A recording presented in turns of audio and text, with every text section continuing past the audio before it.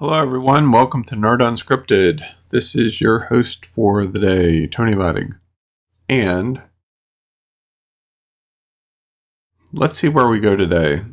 I'm not quite sure because my mind is really racing with some of the research that I've been doing. And connecting dots.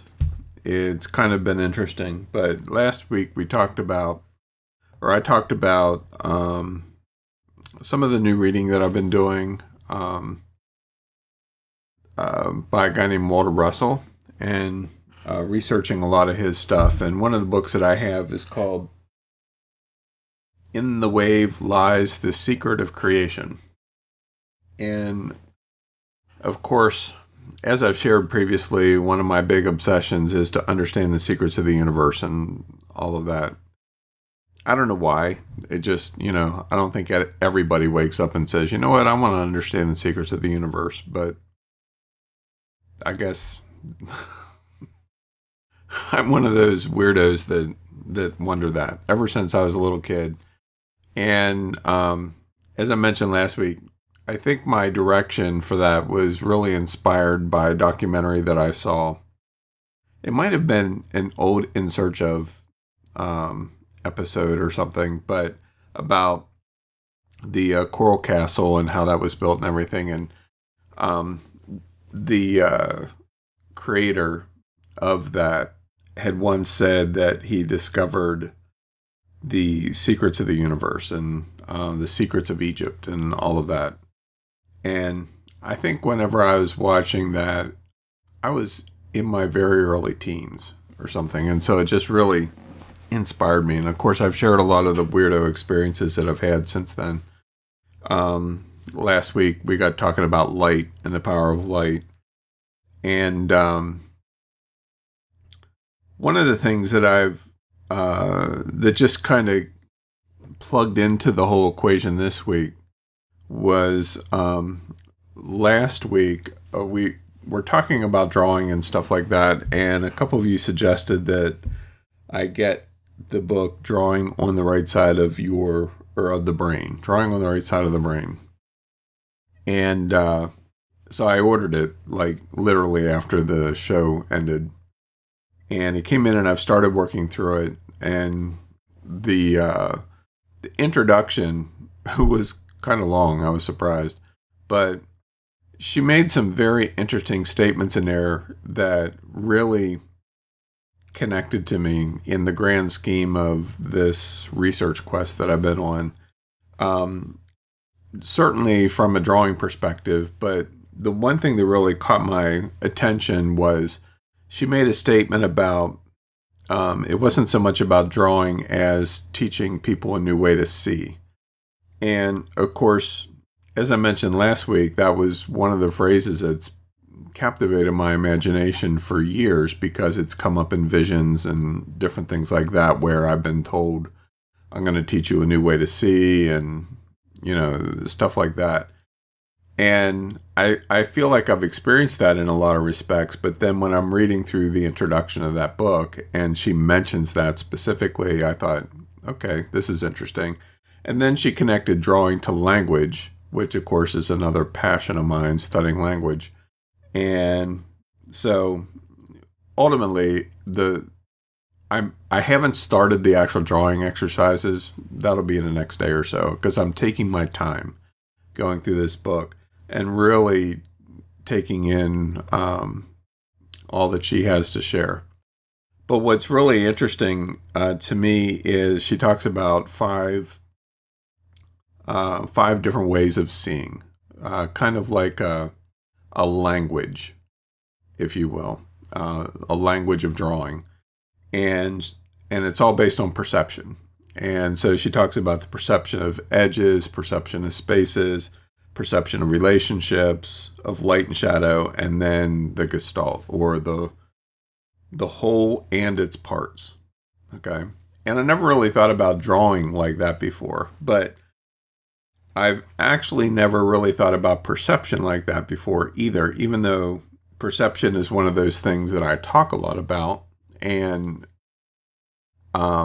have recognized that how we perceive things is very often based upon different kinds of biases that we hold. You know, they're referred to as cognitive biases. So things that we hold in our mind that shape how we perceive things. And of course, all of this can get pretty much as woo-woo as you want to get. But setting that aside, it really impacts us on every possible level because of the interconnectedness of everything. And, you know, it applies to business, it applies to relationships, our family, all of that, and obviously to drawing as well. And then I just started working through a really comprehensive course on learning ZBrush, something that I wanted to learn for a while.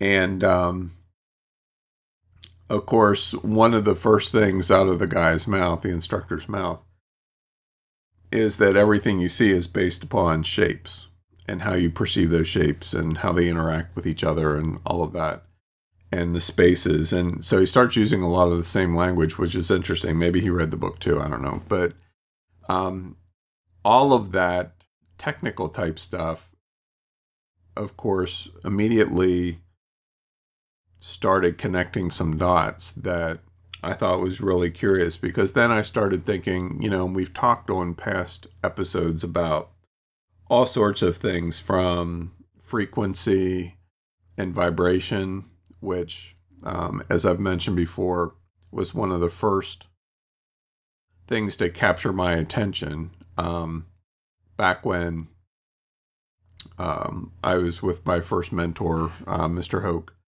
And he shared a lot of things with me, but one of the last things he ever said to me was, you know, I realize that I've shared a lot of information for you, and a lot of it probably went over your head. But if you don't remember anything else, remember this, that the secret to everything is resonance. And, you know, as an 18-year-old, I had no freaking idea what the hell he was talking about. You know, I wrote it down in my journal, and, you know, I thought that was kind of cool. But beyond that, I just didn't know. And so ever since him saying that, I've really committed to figuring out what it meant. And of course, it has a lot of different meanings, you know, and the more I dig into all of these weirdo interests that I have, from vibration and light and math and all of those kinds of things, language, what I'm realizing is that it's all the same. It's all the same thing. It's just expressed in a lot of different ways.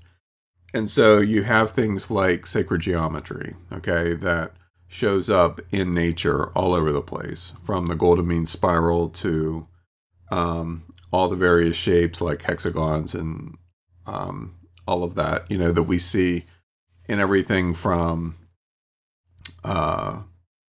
beehives, you know, the honeycombs, to nautilus shells, to sunflowers and pine cones. We see Fibonacci sequences in how trees grow, and, you know, all of that kind of stuff. It's just kind of crazy that it's there, this geometry, which is made up of shapes. And then you bring in topics like somatics, which is the study of shapes based upon vibration.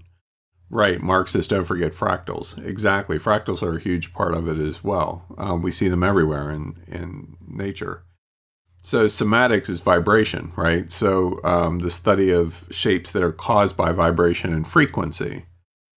And of course, everything, because it's energetic, has a frequency. So even light has a frequency. All of it has a frequency. Our bodies, every cell in it at the atomic level has a frequency. And so, you know, I think about, you know, they've photographed like snowflakes and all of that, and they fall down from the sky, and you see that some of the shapes that have been photographed in snowflakes and how they're all unique and all of that. You start studying them and you realize that a lot of it's sacred geometry. A lot of those patterns are sacred geometry, and they're also in many cases the same kind of patterns that you see in the study of somatics. Whenever you start tuning in specific frequencies to a plate of salt or liquid or something like that. And so then it kind of begs the question, well, in a snowfall, what's the song? What's the sounds? If it's really there, is it words? Is it music? Is it something completely different? And so, and then you take all of that and transition it back to the formation of language and how it's all based upon perception of what we see, shapes. Like, why is it that everything that we see, like everybody sees a sphere and they refer to it as a sphere, the symbolism behind it all is very universal in a lot of respects, and you can trace all of it back to everything that we do, from how we see light, how we perceive sound, how we perceive shapes.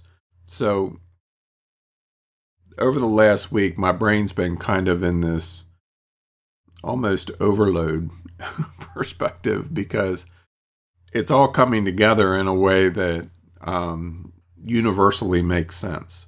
Now, how to take all of that, which each of those topics in and of itself could be, several weeks of discussion, and maybe it will be, who knows. But how to take all of that and filter it into what's going on in the world around us today, therein is the big question. Like, it's one thing to look at sacred geometry or somatics or, some of those other studies, ancient symbols and all of that, language in its, proto state. But, is it anything other than just a fun study? Like, I'm obsessed with a lot of that kind of stuff. But at the end of the day, you have to ask the question, is it going to make my life better? And is it going to help me make more money in my business? Am I going to have better relationships with my kids?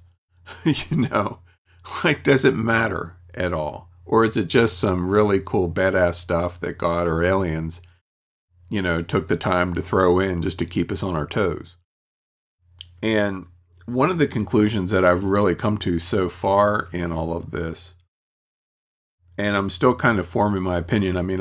I've really been an introspective guy for as long as I can remember, and just, personal growth and all of those kinds of things. But one of the things that I'm realizing is that if vibration is creating specific shapes, sacred geometries, those kinds of things, and the world around us is built upon these, these core ways of perceiving things, through shapes and shadows and relationships and all of that. And if all of that data input is shaping what we believe, who we are, all of that, then we absolutely have to pay attention to it. We can't dismiss it. And I think that it's a mistake to think otherwise. It's one of the reasons why, we look at the mystics and we look at, secret societies and some of the weird things that they've done and use symbolically and everything. We think, well, why in the world did they put a pyramid on this or that? Or, what's the big deal? But I have to believe that they, like alchemists, if you look at alchemical symbols and stuff, it's just a bunch of shapes all drawn together. Like, how could that possibly have any power to it? But yet we look at nature and we find crystals that have very specific, unique shapes that we can directly tie to specific frequencies or associate with certain color temperatures based on those frequencies, or certain notes on a piano based on those frequencies. And you can't look at that stuff and think, what the fuck is going on? Pardon my French. What the hell's going on here? Like, it's literally embedded in the tapestry of who we are. And I think one of the reasons why we haven't figured out how to allow it to affect our lives more than we have is because we don't understand the language. We don't understand what's already there. We're looking at surface things, and I'm not talking about,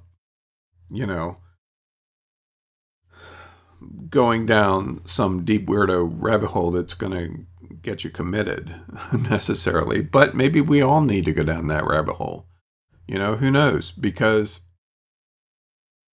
one thing that I have discovered, and this is as real as it gets. The more you keep your head in the sand, the more you're clueless. And I'm sorry, but I'm just not willing to go through life with the status quo, doing what I'm told, and not asking questions. That to me is the epitome of control, and I'm not a big fan of being controlled, by the powers that be. I want to understand why this wonderful world that we live in was created the way it was. It's like clues are everywhere. All you have to do is pay attention for half a second, and the clues are there. And not only that, they're there in spades. You listen to music, and music affects us, positive or negative. It's one of the things I've realized, which is not saying that much because, anybody can pretty much figure that out pretty quickly. But you think about the music and the sounds and how there's certain sounds that just impact us in some very specific ways. And there's lots of studies that support that. And then there's light, like we were talking about some last week, where, how light manifests itself in the colors of the rainbow, and now anymore we have, the rainbow being associated exclusively with certain things that it shouldn't be associated with. Okay.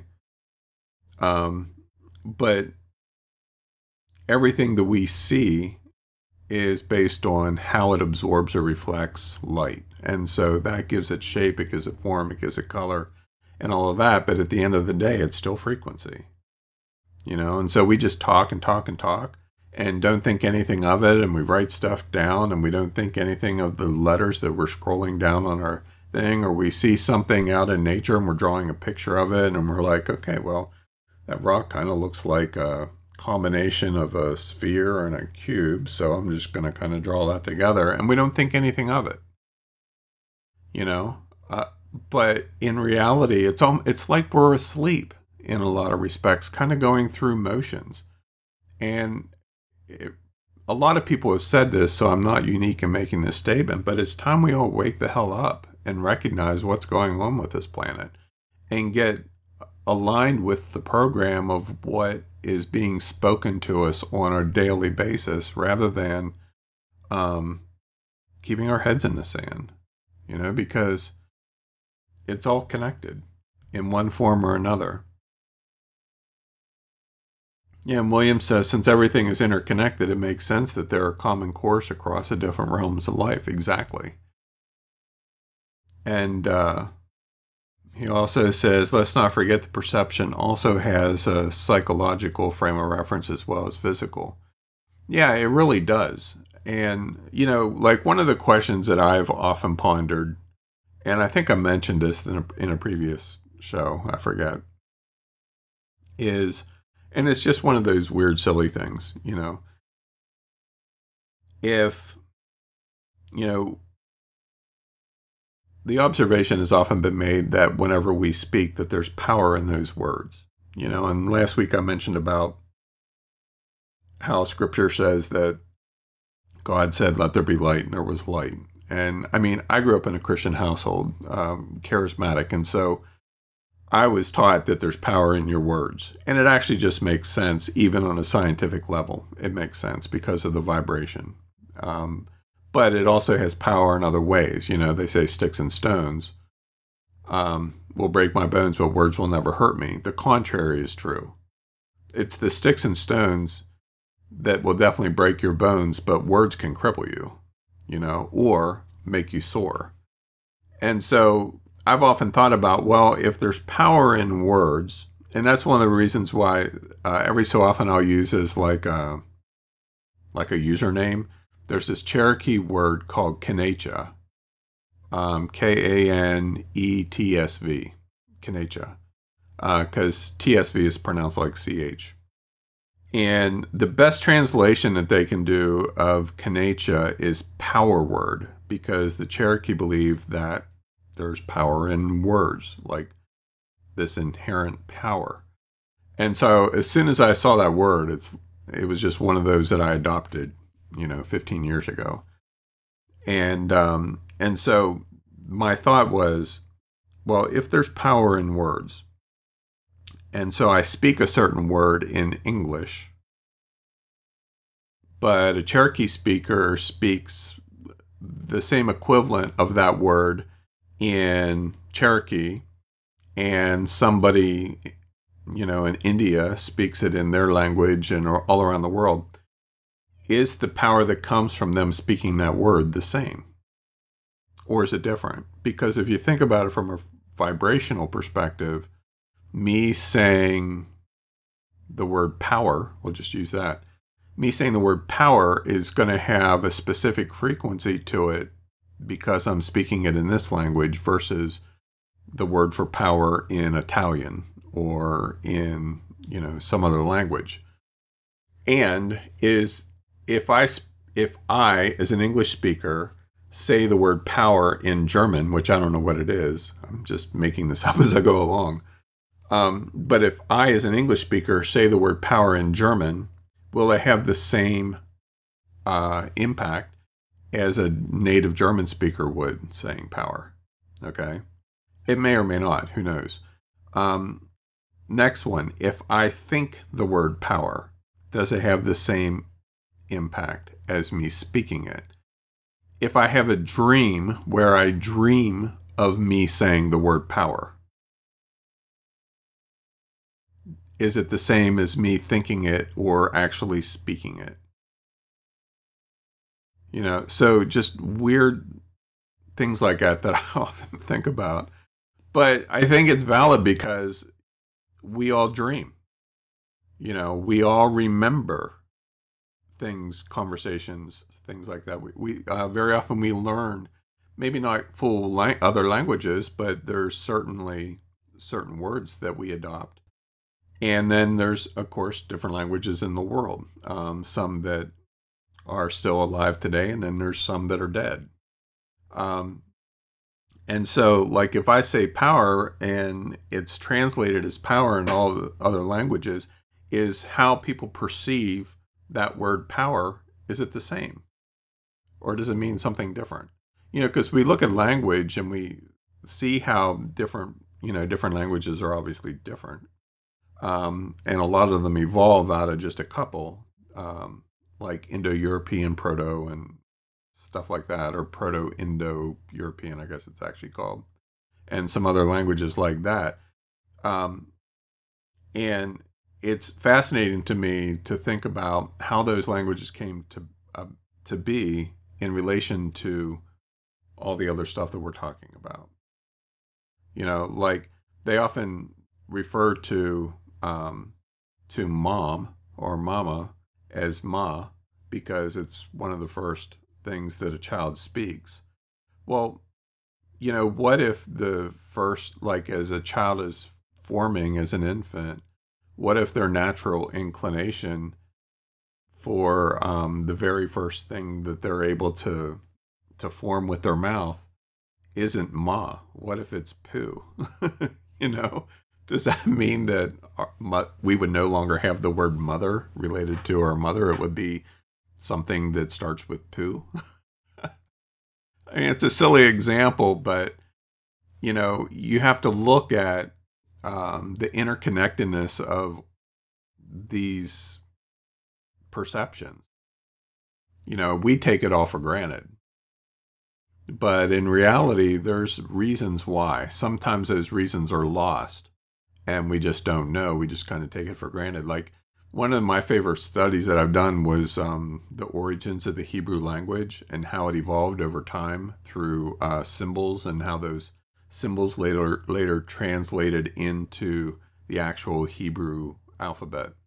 It's a really fascinating study, and it shows you the evolution of all of it. But by the same token, whenever you look at the initial pictures, those symbols that later evolved into the Hebrew written language, what is it? They're shapes, you know. They're made up of different shapes and everything.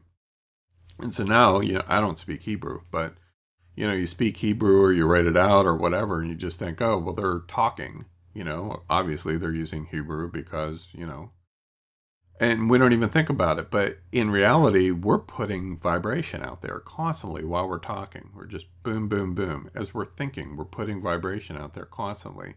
And if there really is anything to vibration causing shapes and all of that kind of stuff,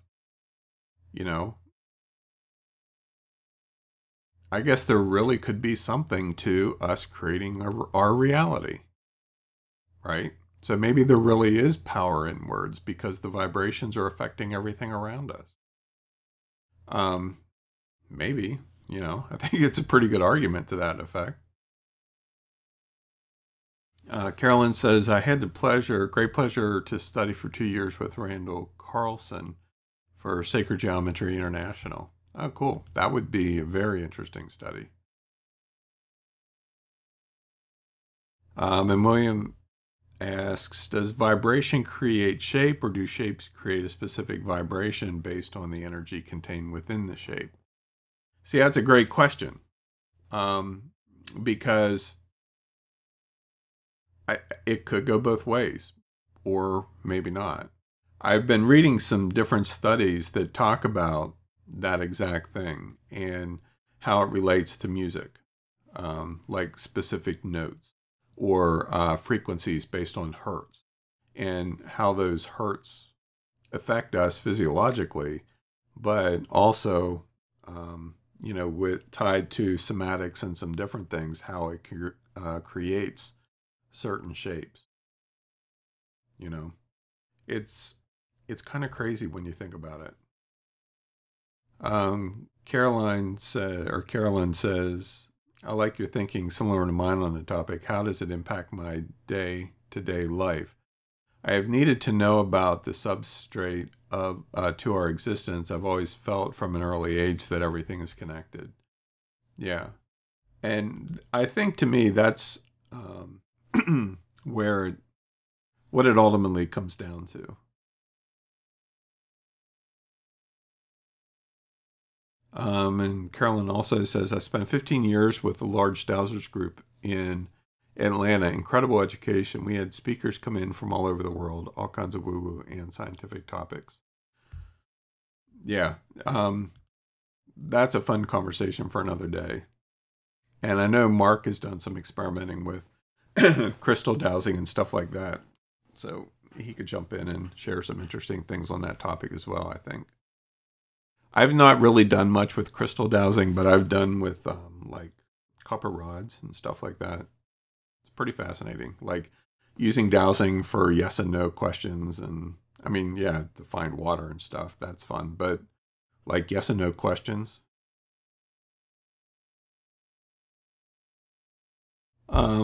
William says, future request. On a future show, would you speak more to your thinking about why the powers to be don't want us to be more conversant in and practicing New Thought philosophy? I forgot to ask this last week when you mentioned it.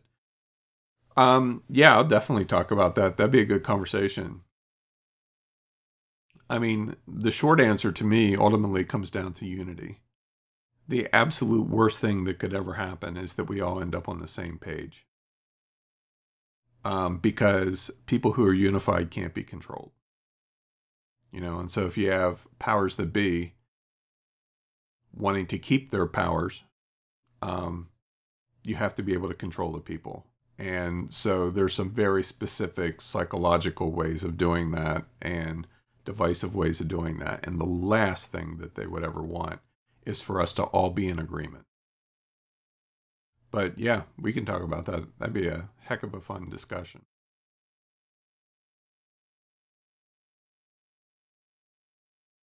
Carolyn says, power in words. Supposedly, the original Sanskrit was based on the vibration representing the thing. Yeah, I've read that too. And the same is true with other languages. Whenever you study certain languages, I've shared before about several of the Native American languages that are based on sound. Like in some cases, certain words for trees, types of trees, is based upon the sound that the leaves of the trees make when wind blows through them. And then I remember reading a while back, I think it was the Micmacs. They had an ancient word in their language that didn't have a meaning, and they were trying to figure out the meaning, and it was a very harsh sounding word. And so the elders traveled to their roots, like where the tribe, according to their legends, came from, which was up north toward the Arctic. And what they discovered was that it was actually a word that entered their language from the end of the Ice Age, because it was based upon the sound that the glaciers made in receding, like scraping across the rock while they were receding. That the sound was related to that, or the word was related to that sound, which is incredibly fascinating. And there's like a tribe in Argentina that their entire language is based upon sounds from nature, And I mean, language is incredibly fascinating to me, especially like languages that are verb-based rather than noun-based like ours is. Everything is verb-based, which means it's very dynamic and living, and much more expressive energetically than what noun, verb, noun is for us. But it's fascinating. William says, I would think there would be a difference in power as the vibration of the word power. A word power will be filtered via the person speaking the word. The power of the word would be perceived differently based on the filters of the person hearing it. Potentially, but that's kind of like,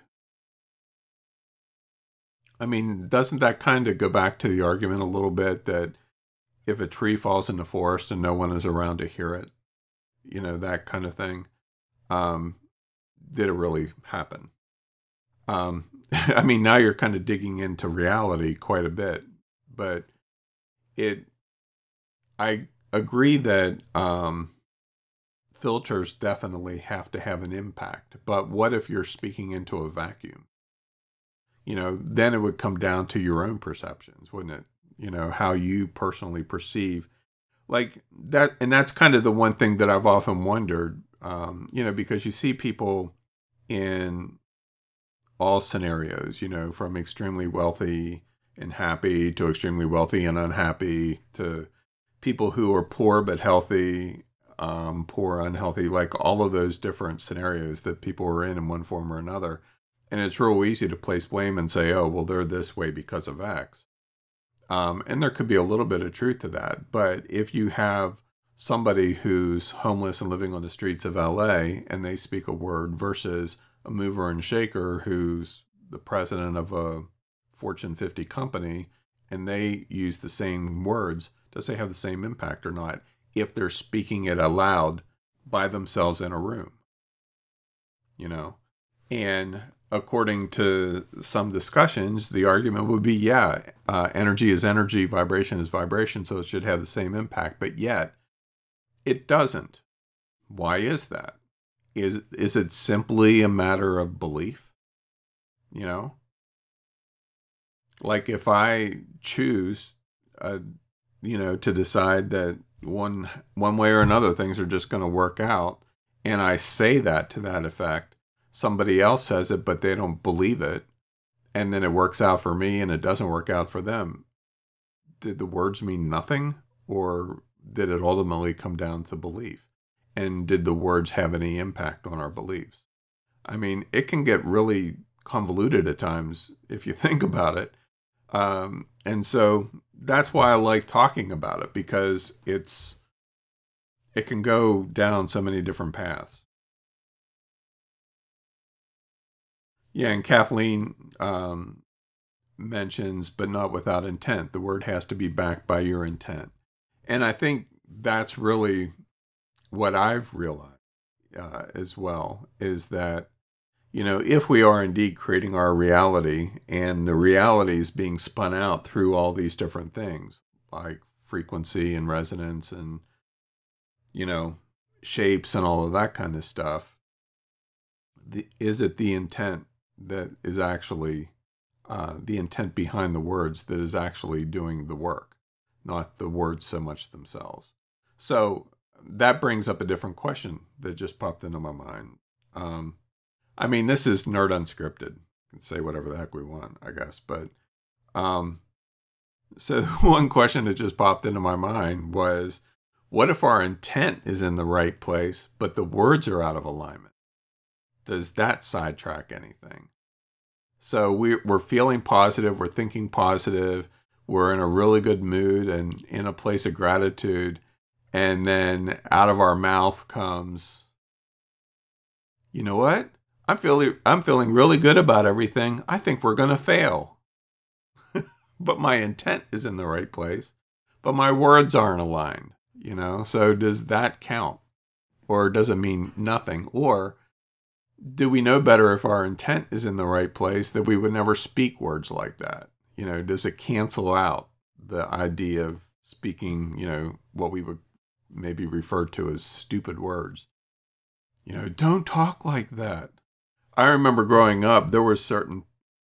Uh, my dad went through this thing years and years ago because, as I mentioned um, previously, I grew up in a very spiritually dynamic household. I guess you could put it that way.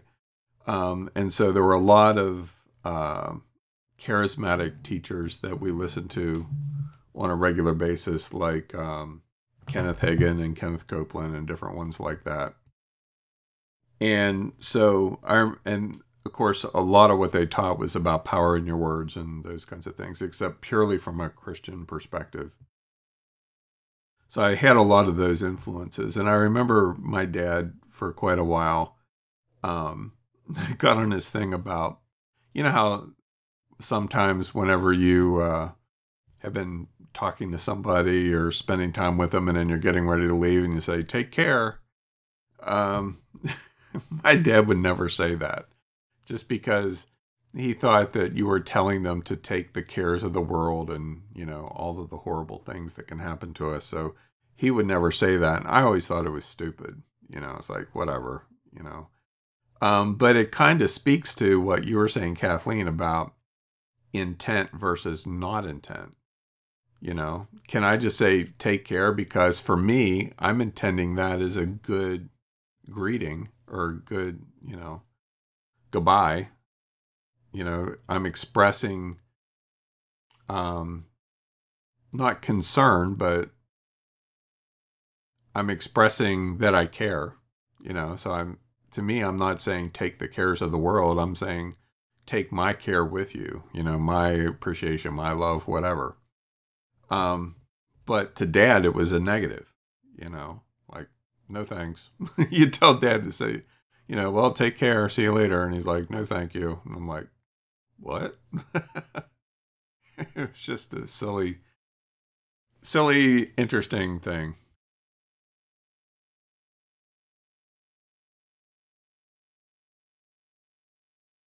Oh, I will check that out. Carolyn, she mentions about Marcel Vogel, who was an IBM scientist who became interested in consciousness and crystals.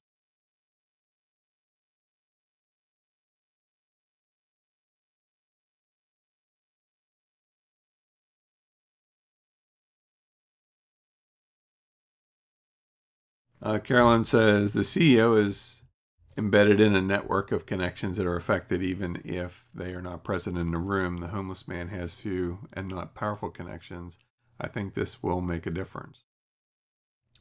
Yeah, perhaps.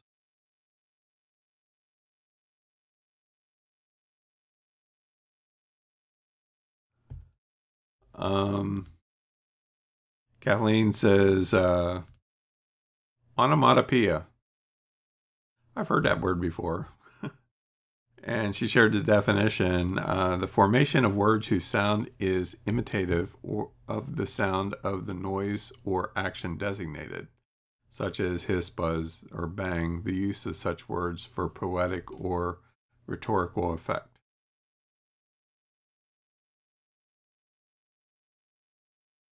Yeah, I mean, that makes a lot of sense. I didn't actually realize that that's what that word meant. I've heard that word, but I didn't realize that it was actually connected to that. So thanks for sharing that. I appreciate it. Yeah, one of the things that's very interesting too to me, along with that, is in studying language, are the languages that are syllable based, because of course the syllables are based upon sounds, whereas and then you put them together to create words. Cherokee is a good example of that, as opposed to like English and a lot of the other languages where words are built on individual letters that are combined. And ultimately, those combinations create syllables, but the language isn't based on the syllables. And so, as a result, you're making specific sounds that are combined together to form words, quote unquote. But yet, Cherokee spoke Cherokee for however long they did, way before they actually had a written language. And so then that begs to, another question to me is that if language is representative of who we are and what we believe and what we're creating based on vibration and all of that, does the written language have anything to do with it? So back to our earlier discussion, with the word power, me speaking it, is that the same as me writing it? Or you reading the word power, is it the same? And so I think we've established that some of it definitely goes to intent and to connections and all of that. But there has to be connections to it based on worldview, based on, like we were saying earlier, cognitive dissonance, our perceptions, those kinds of things.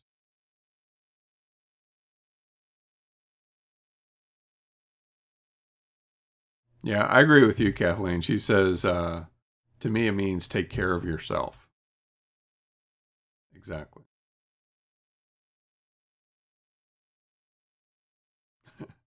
Liz says that's a crack up. Take care. No thanks.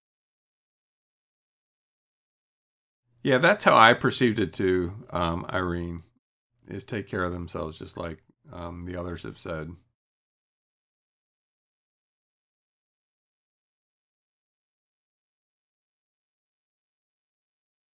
Kathleen says much of English is derived from other languages. They used to teach us that words must be divided, hyphenated, only between the root syllables, not phonetically as we tend to do now.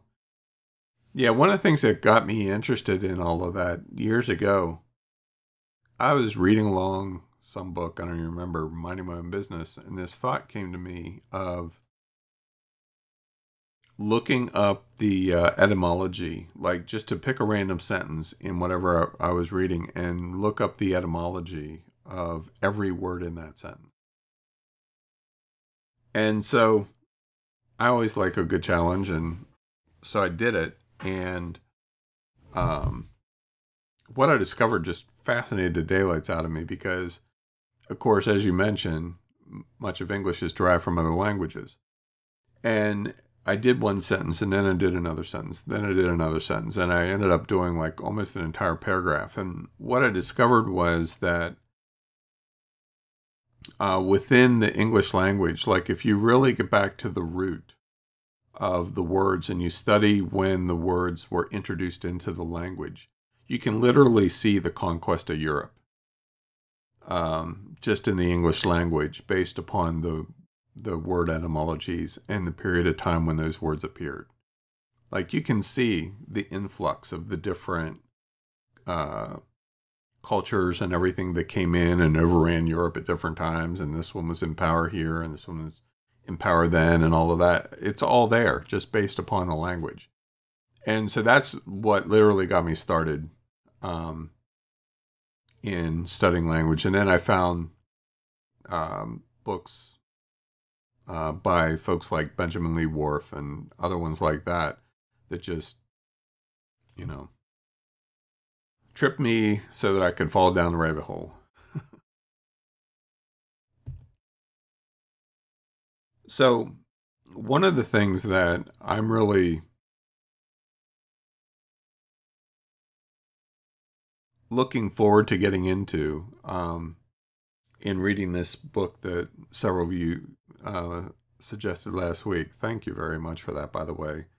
It's funny, Kristen, after I got it in, Kristen said, I didn't know that was the book you were talking about. I said, what do you mean? She's like, I read that book in college. I probably still have a copy of it here somewhere, an older version. And I had never read it, but it's fascinating to me. And I probably latched on to certain things a little bit differently than others just because of my own influences, like we were talking about earlier. And so the one thing that I'm really curious to see how, as I read through the book, I'm going very slowly and doing all the exercises and all of that. Although, the initial drawings that you have to do before you really get into her ideas behind the different perceptions, um, Lord knows how these are going to look. The one that I find the most challenging that I haven't done yet is draw a picture of somebody from memory. I found I haven't done it yet. I haven't done any of the drawings yet. I'm right up to where it's time to start drawing, and so in the next day or so, I'm going to be doing that. But like, just even the thought of that scares the daylights out of me for whatever reason. Because, like I thought about my dad, drawing him from memory, or my mom, or somebody like that. I mean, these are folks that I've grown up with. Dad has been passed for 10 years now, but like I'm really intrigued by this one. I understand it, and I love the concepts that she has behind doing certain drawings in certain ways to kick your left brain out of gear, which I often say that I'm very right brain, but I'm pretty heavily left brain as well, as evidenced by today's discussion, I think. So I'm really, really curious getting into this just to see, because some of the side-by-side case studies that she shares that other students have gone through are startling. I mean, they're just really crazy and amazing. So, so my big curiosity beyond the drawing part really more is how these 5 perceptions that she talks about applies in other areas. Because that's where my brain's going to go with it is, okay, so perception of edges, spaces, relationships, light and shadow. So how can I apply that to every other area of my life? And see how it all plays out. So it's going to be a really fun experiment. Kathleen says there is a fabulous book, probably out of print now, called The Mother Tongue by Lancelot Hogben. What an awesome name. That's crazy. That teaches how all the European languages are related and how to decipher languages you don't even speak. Really cool if you can find it. Well, I'm going to have to now. I should just ask you for a complete recommended list of reading, Kathleen, because you come up with some really good ones. Several of you do. Let's see.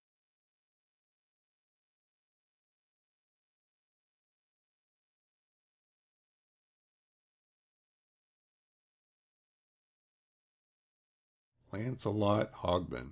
Man, that's a name.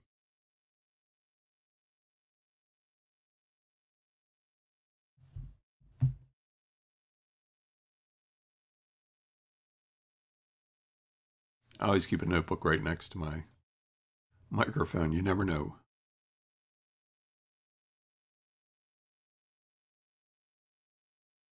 Yeah, I agree with you, Liz, about attorneys fooling you with words.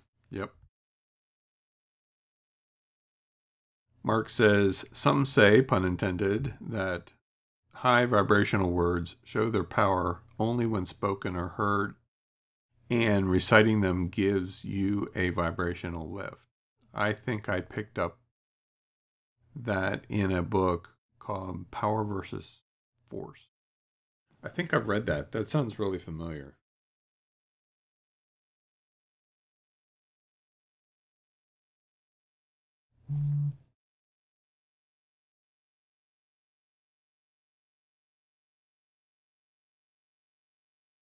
Carolyn says, don't draw an emotionally charged image as your first one, and draw someone you remember who is emotionally neutral to you. It's a good idea, actually. That makes a lot of sense. Any other comments or thoughts or anything that you'd like to share? We've been kind of all over the place today, but um, by the same token, I'm suspicious that it's all connected in one form or another anyway. So, hey. Mark says, I'm stoked for your drawing journey. Discard your expectation. Yeah, I'm really trying to approach it that way. I'm approaching it from just a desire to experience it for the sake of experience. Yeah. So today is Kristen's and my third anniversary. It's like somebody figured out how to take about 18 years and compress them into 3. It's kind of what I feel like. Not that I don't mean that from a negative perspective at all. It's just that we get a lot of stuff done. And so because of all of that, it just feels like it's been a really long time instead of 3 short years. So we're kind of taking a day off after Nerd Unscripted here. And just going to hang out and not work. And hopefully not invent any new businesses along the way, which we have this tendency to do. So it's going to be a fun day.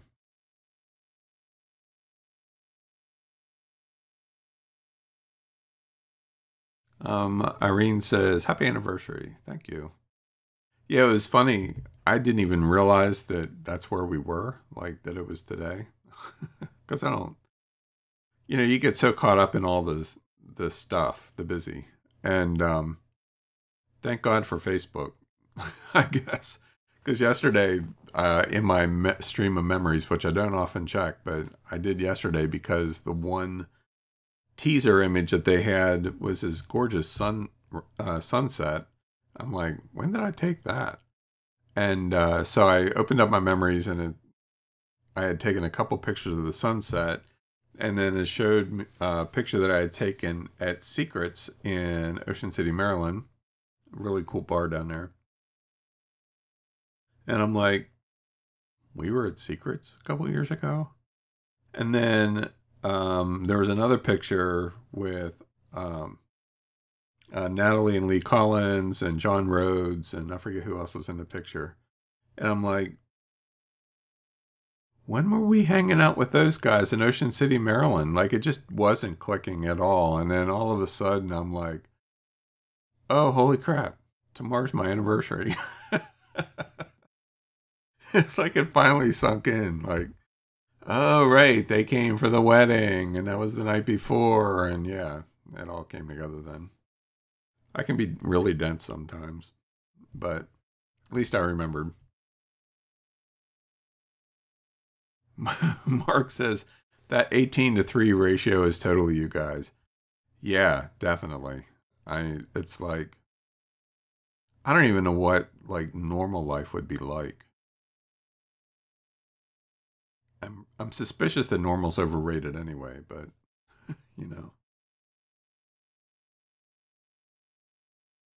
Kathleen says if anyone thinks they can't draw, read the books of Danny Gregory and join his Everyday Matters Yahoo group. I watch people in their progress from not being able to draw at all to being wonderful sketchers. The group is still going. Used to share sketches and be very supportive of all participants.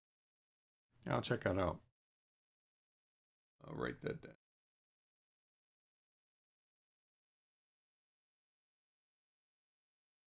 I mean, for me, I will just say this in closing.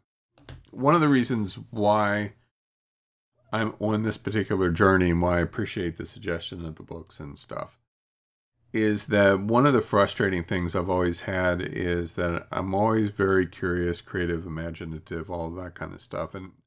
But I've also been the type of person that, like, I'm very visual. And so even when I'm creating courses and stuff like that, the very first thing I do is create the graphics because to me it sets the tone. And it's been frustrating to me somewhat um, in working through my interpersonal BS, in not being able to effectively communicate visually what I see in my mind's eye. Because, like, a lot of the insights that I get, call them prophetic, call them insights, call them your gut feeling, whatever you want to call them, have always been pictures. And so then I just describe the pictures that I'm seeing. I mean, I do that sometimes when I'm teaching webinars. Oh, a thought just popped into my mind, so I thought I would share it. That's actually not true. A picture popped into my mind, and I'm just describing the picture. That's all I've ever done. And so, but I've had a hard time, like, getting that out of my head in a way that was meaningful. The only thing that has come close is photography because, my moniker for that was capturing moments the way you remember them, which of course is subjective. So it's really about how I remember them. But I've just not been able to do that. So conceptually, I felt a little bit handicapped, but later I realized that it was just my own belief systems that was actually stopping me more than skill or anything. So I'm glad to be moving past that hump because there's some stories that I really have wanted to write, but I felt like I couldn't start in some respects, which I recognize this as an excuse. I'll just put that out there because I couldn't visualize it onto paper, like what certain characters look like and all of that. So I'm glad to be finally moving past all that crazy.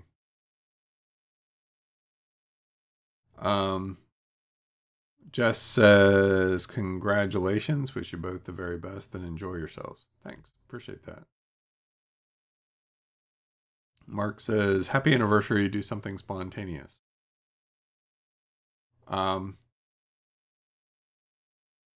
That's often how life runs for us. I mean, we have a couple basic plans, I think, for the day. There's this massive stained glass place in Frederick, Maryland that Kristen wants to go to. They have room after room of glass. We've only ever been there once, and it's insane. Like, I got excited, and I don't do stained glass. Just thousands of pieces of glass of all kinds and colors and everything. It's crazy.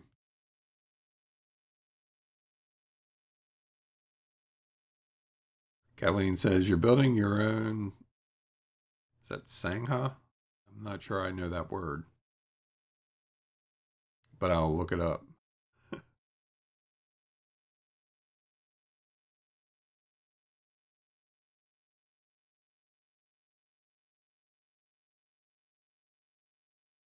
Oh, Sangha. Gotcha.